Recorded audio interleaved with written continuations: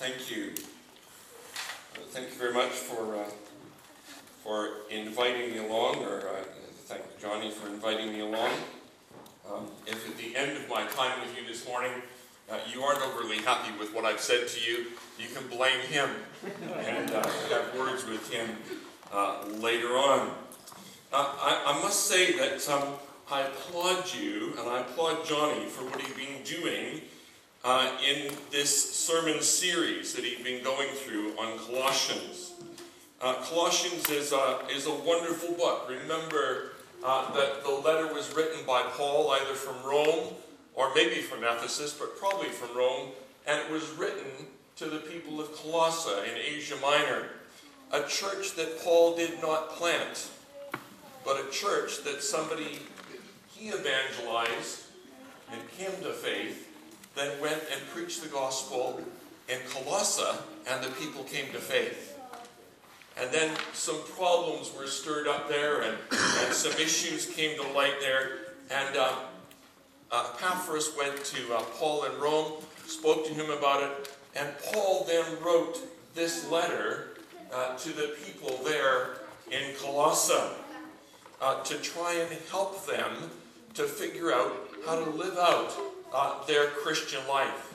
And I must say, when I preached on this passage a number of years ago, I did it under the title of Extreme Discipleship. Children, if you look at your notes that you have with you today, you have two pictures there. What would you consider extreme sports?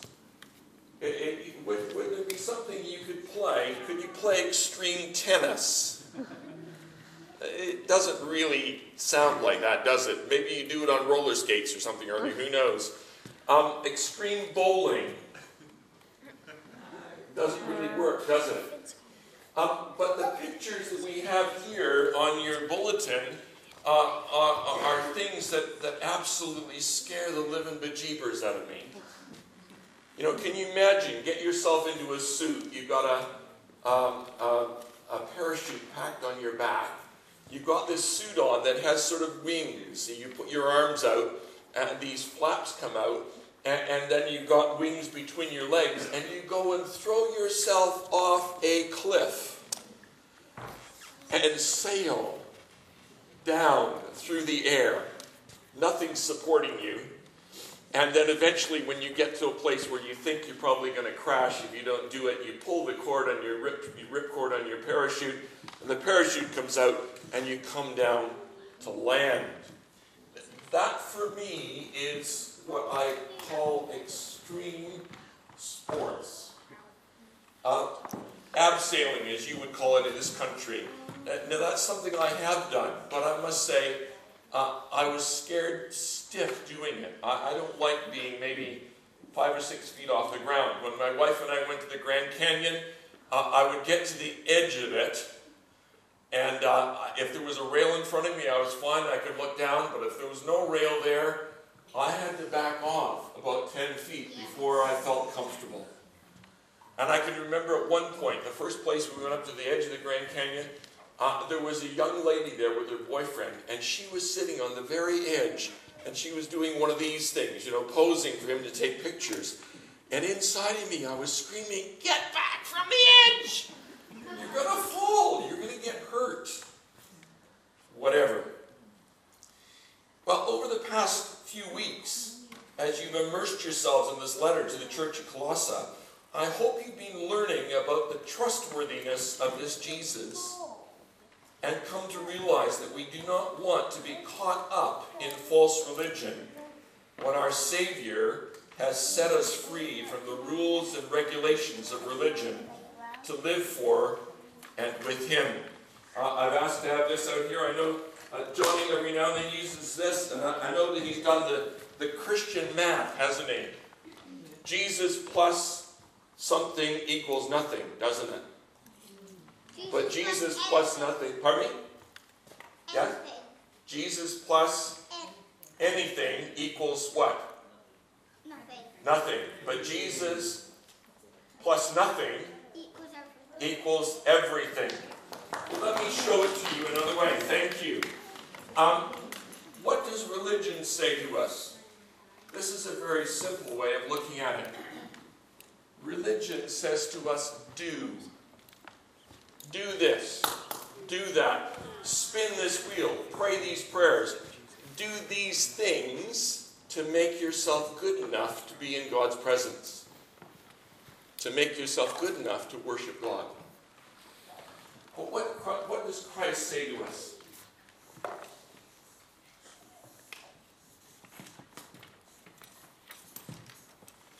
Christ says to us that it's already done. Jesus, in his death on the cross, has made you and me holy enough, worthy enough, clean enough to be in God's presence. It's already done for us. It's not something that we have to do to get there. Mind you, I want to say to us that one of the things that happens in our Christian life, and that's what we're learning about today, is that when we come to faith in Jesus Christ, because of his love for us, we want to respond in love to him. And that's where the work of the Holy Spirit and the work of our Spirit dwelling within us comes in. Where we yield to what God the Holy Spirit is saying to us, and we change our lives. Colossians 3 begins with these words here of since then, a transition.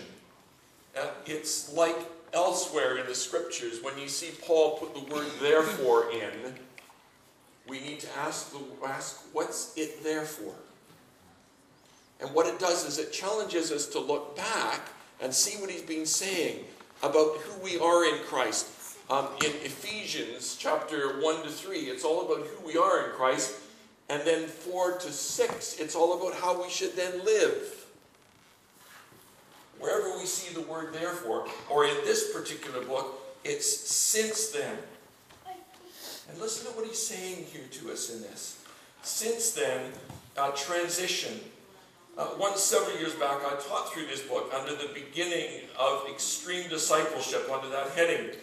And I illustrated that with a picture, actually a slide projection of this guy throwing himself off a mountain, and he had a camera fitted on his head, and he was sailing down through. He even went through a waterfall at one point, going down the side of this mountain.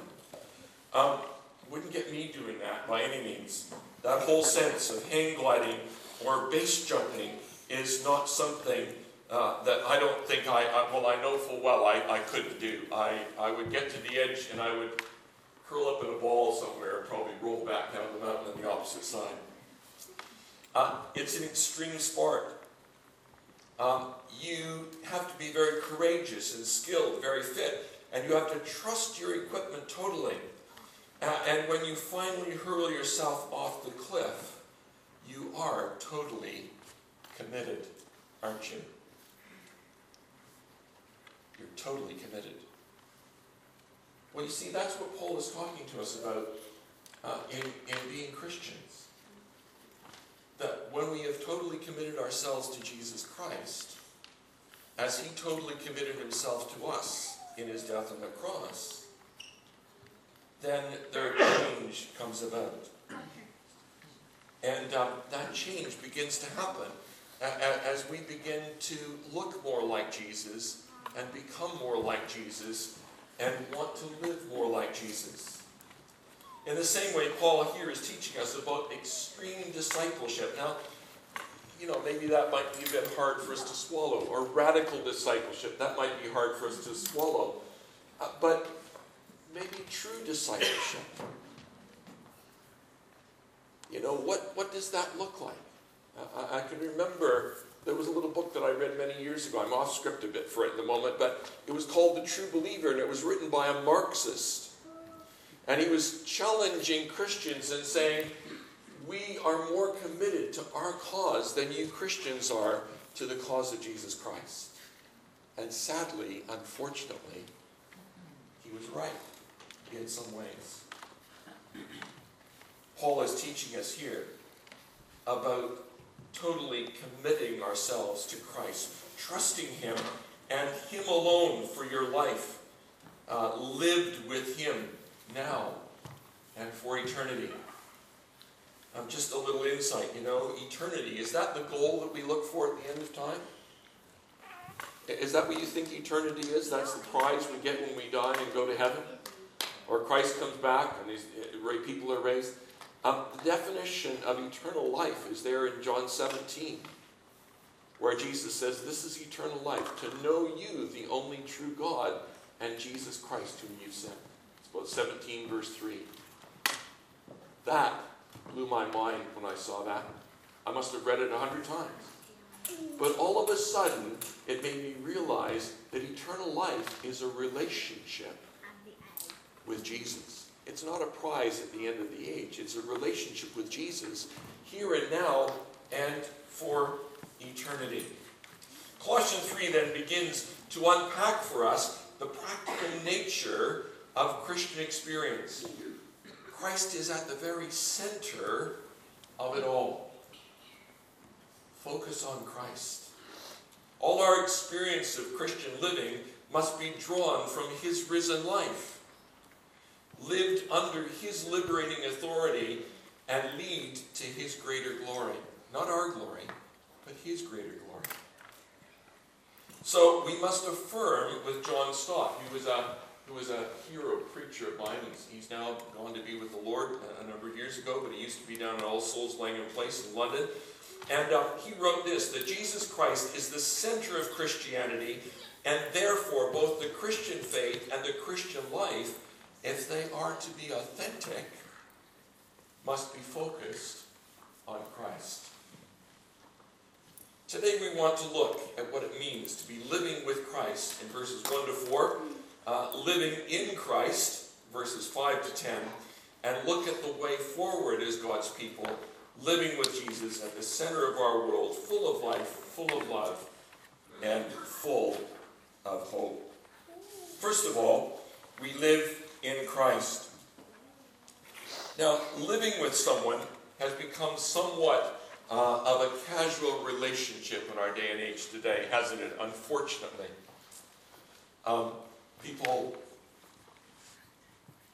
living together before marriage and all of that sort of stuff, the casual relationships that come in there.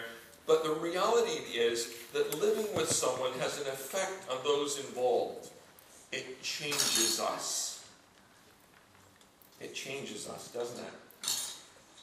When people live together before marriage and they have sexual relationships, they become bound to each other. According to biblical principles, they become one flesh with each other. And that's not a good thing in sort of biblical standards.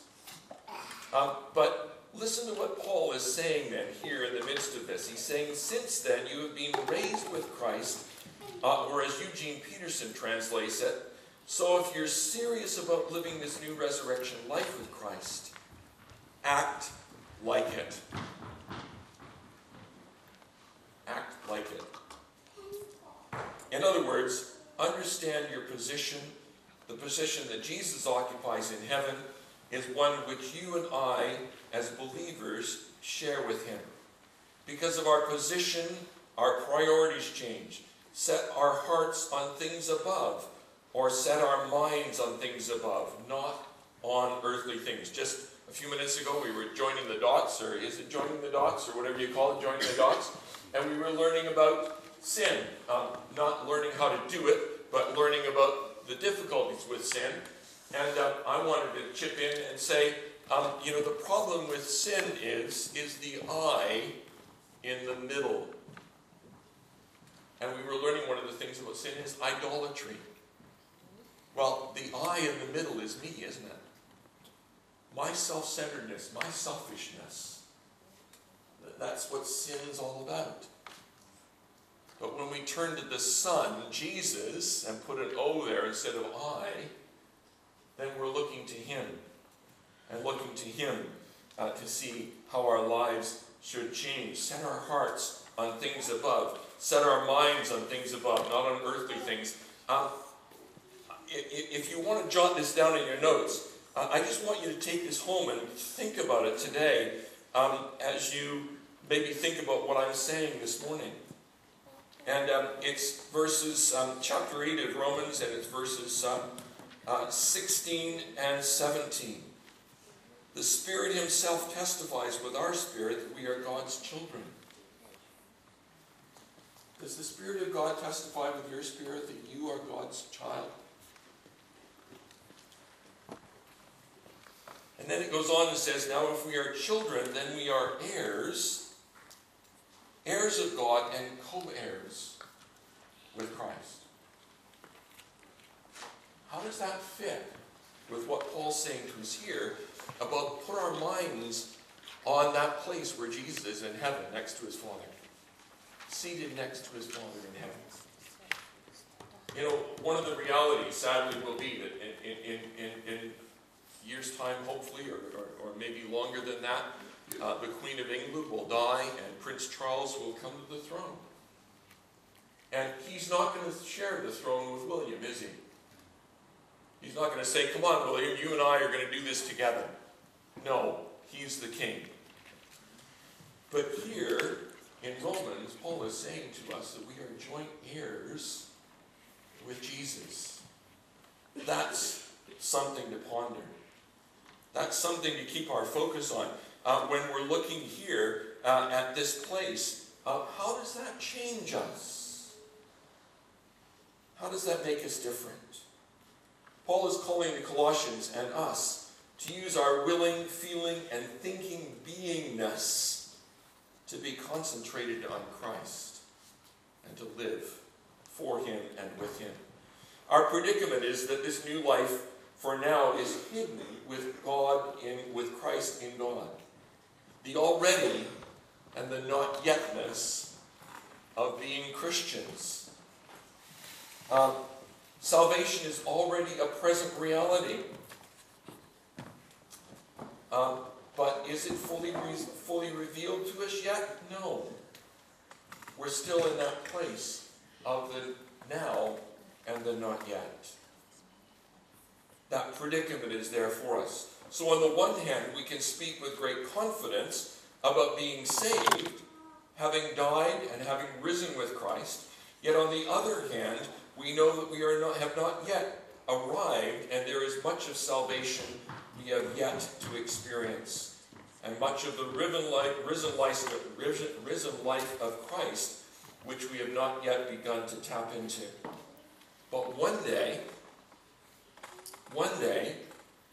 it will all be fully ours. In the meantime, we must remain with that sense of the hiddenness of it. Our prospect, Paul says, Christ is your life. That sums it up. Apart from Christ, they and we do not have life, just existence. To them and us, Christ is the center, the source, the dynamic, the focus, the meaning, the glory, the goal of the Christian life. He is the all-sufficient one.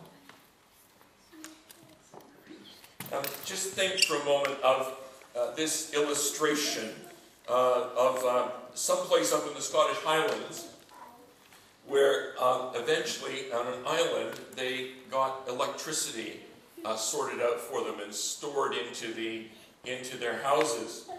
And somebody came along at one point and asked one of the people living on that island what difference electricity has made.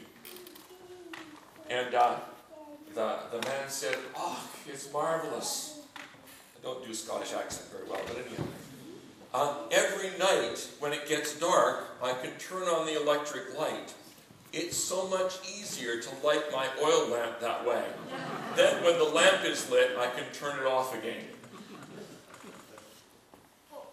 Is there something of that in the midst of our Christian life? We should be those living in the blazing light of these great facts of the faith.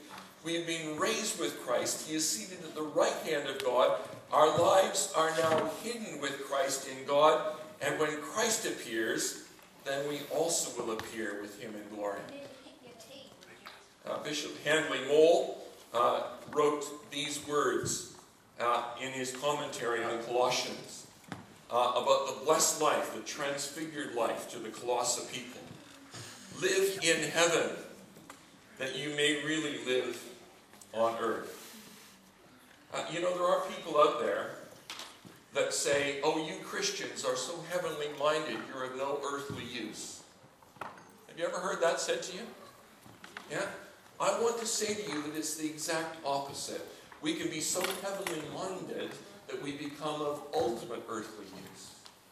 You think of a person like Jackie Pullinger over in the walled city of Hong Kong, who went in there fearlessly because she was trusting that she was living with Christ in heaven, so that she could risk her life and go in and meet the drug lords and the prostitutes and the others, and miraculously help them come to faith in Jesus Christ and be delivered from opiate addiction and all of that stuff. Live in heaven that you may really live on earth. Live in heaven, not in the sense of the poet, but in that of the believer.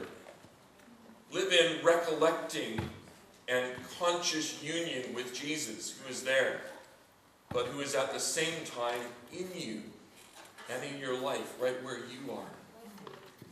Live in the continual confession to your own soul that you have died in his death and live in his life and are with him by the law of union on his throne, and then bring this to bear upon the temptation of your path ahead of you today in your life. Use these things then, take them as facts into the life exactly as life is for you today, whatever it may be. You shall find that in them, that is to say, in him, you can be holy. You can walk in perfect liberty. You can walk with the same steps in perpetual and delightful service to God. That's what it means to live with Christ, who is seated at the right hand of God. Paul then goes on, and he speaks to the Colossians about how our identity shapes our behavior. Hide it as you may, the Englishman abroad is soon given away. The Scotsman soon stands out in London, and the American can rarely disguise his origins. Unfortunately, too many people call me an American rather than a Canadian, but I've learned to forgive them for that. Who we are shapes us. It governs our accent, subtly determines our dress, molds our table manners, and fashions us in all sorts of indefinable ways. The Christian identity in Christ must no less shape the way the Christian lives. Our being and doing are all of one piece. Or to put it in another way, our theology and our ethics cannot be separated. Two lists of don'ts come up then in this passage before us. Verse 5 and then verses 8 to 9. First, sexual immorality, etc. And secondly, the bad temper, irritability, meanness, profanity, dirty talk, and that adds lying. We were just learning in joining the dots in there that Satan is the father of lies, and his natural nature is to be a liar. These vices must be repudiated by Christians. Well, to some extent maybe because of the wrath of God coming upon them in the midst of it all. Paul writes here, put to death therefore whatever belongs to our earthly nature, sexual immorality, impurity, lust, evil desires, and greed, which is idolatry. Because of these, the wrath of God is coming. And the downward spiral of humanity that we see in Romans 1 is looking at that reality. And unfortunately, brothers and sisters, that's the reality of our world today, isn't it? That downward spiral of reality of giving up the love of God, replacing the truth about God with lies, sexual immorality and all that in the midst of it all. But the vices must be repudiated. What is the best way to do that? Margaret Thatcher once spoke of starving terrorists of the oxygen of publicity. We need to starve these vices of the oxygen that gives them life in our lives. rather than when we find ourselves tempted into sexual sin, rather than going down that way, we need to begin to turn to Christ once again and say, what would honor you, Lord, in the midst of all of this? The whole place here of not speaking, but you must rid yourselves of all such things as these: anger, rage, malice, slander, and filthy language from your lips. Some of us maybe at some time used to tell coarse stories or coarse jokes. When I was reading this at one point in time, the Lord convicted me to not do that anymore. And turn away from that. Even though the stories were funny and all the rest, and I got a laugh. But that was not honoring to Christ in my life. We need to starve our beings of these things. They invite the wrath of God. As I say in Romans 1. The second reason, they belong to the past way of life. You used to walk in these ways in the life you once lived. But now things are different. You have moved on. You have changed your old filthy clothes for a new set of clothes designed for you by Christ. Children, are you with me still? Mm-hmm. Yes. Okay? Tell me, how many of you like to go out and play in the mud? Some adults back here that say, putting their hands up, too, they like to go out and play in the mud. And when you get back home, what is the first thing that your mother or father say to you as you're standing on the mat at the door, covered in mud? Yes? Take off your shoes. Take off your Hang shoes. your clothes and then put them in the And what else? And have a shower. And go get a shower. Probably take off your shoes, your muddy clothes, and go get a shower. Thank you. That's what you were going to say, wasn't it? Yeah, I thought so. So here's that place of, for us, it's that place of putting off the old life and taking on the new. That's why in the baptism service sometimes what they do is they'll take a white robe and put it around a child after they've been baptized. Here Paul is emphasizing the positive. You've taken off the old clothes and put on the new. Put on Christ, who is your life, being renewed in knowledge in the image of your Creator.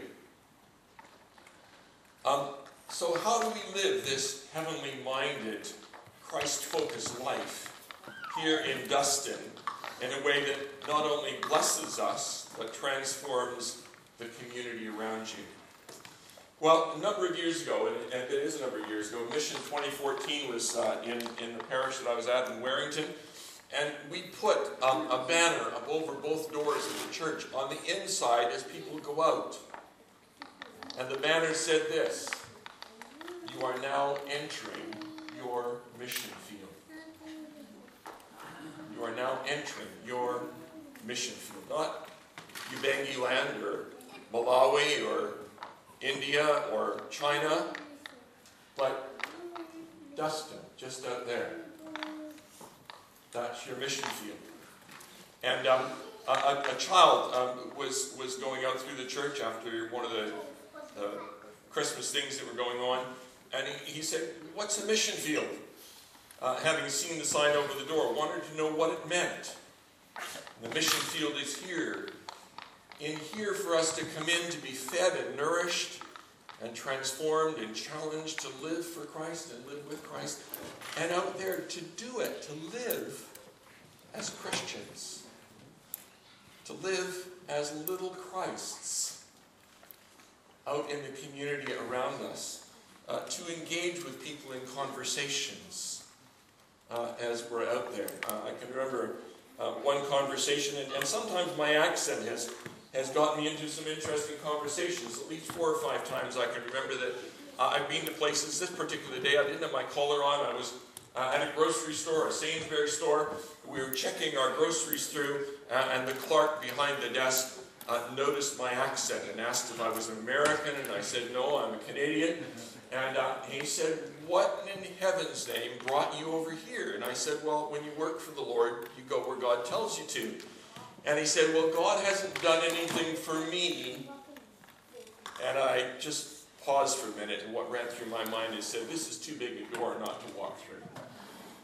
And I said to him, well, actually, he has done something for you.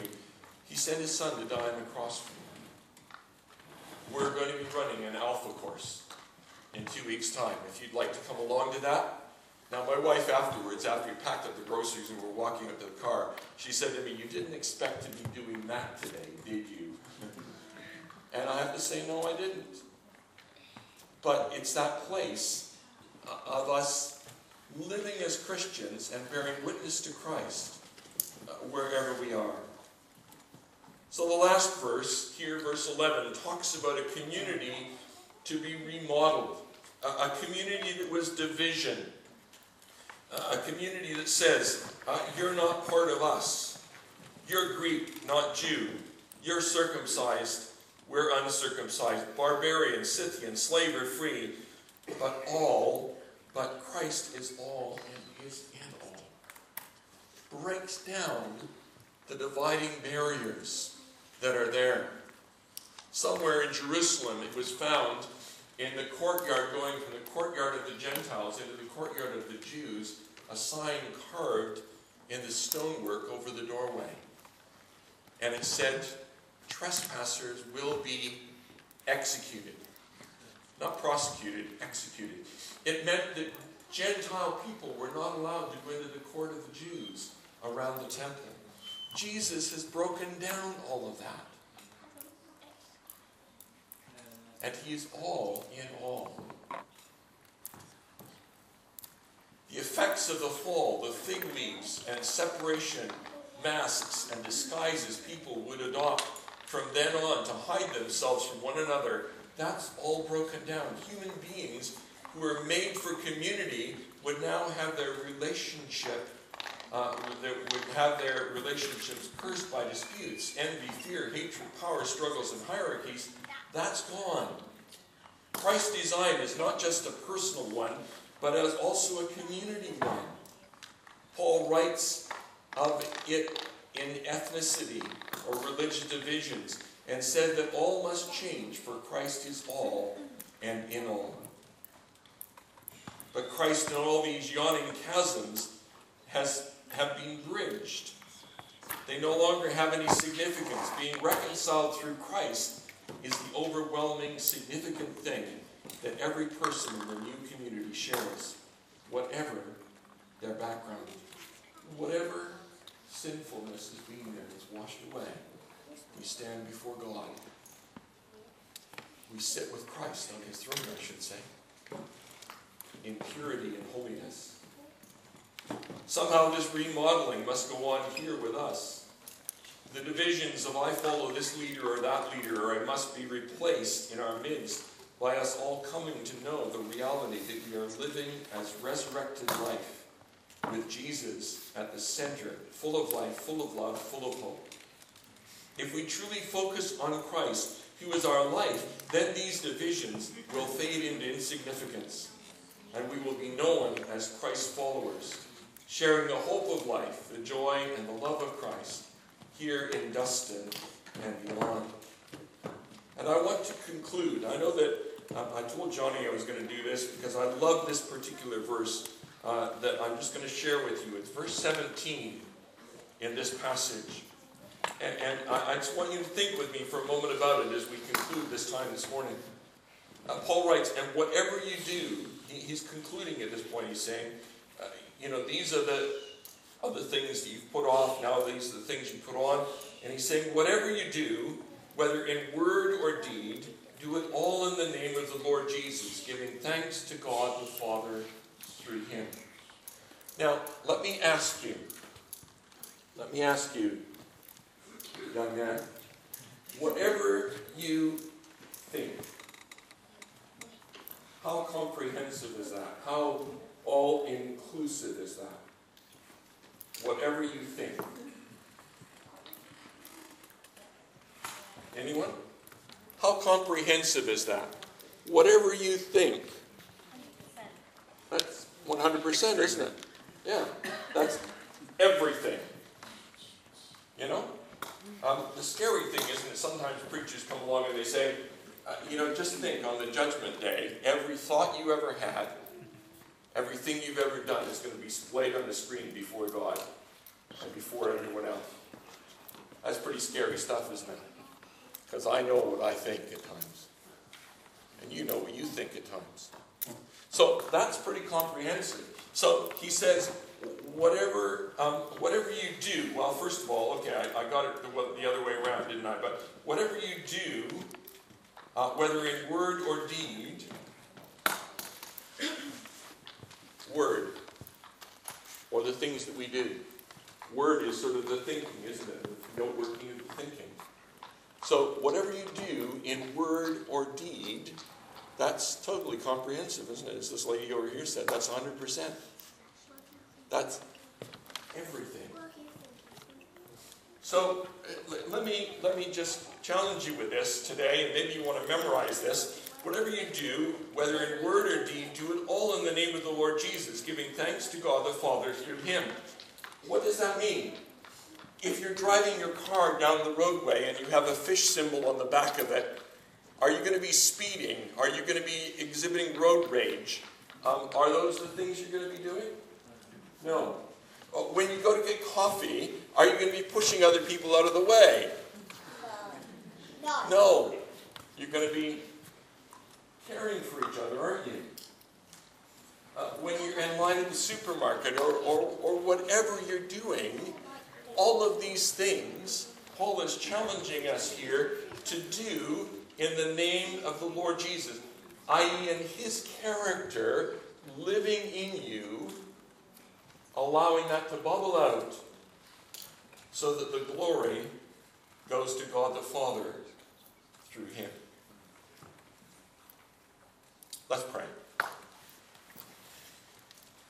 Father God, thank you for this opportunity to think about these challenges that Paul puts to the people in Colossae and through the ages down to us today. It puts the same challenges to us.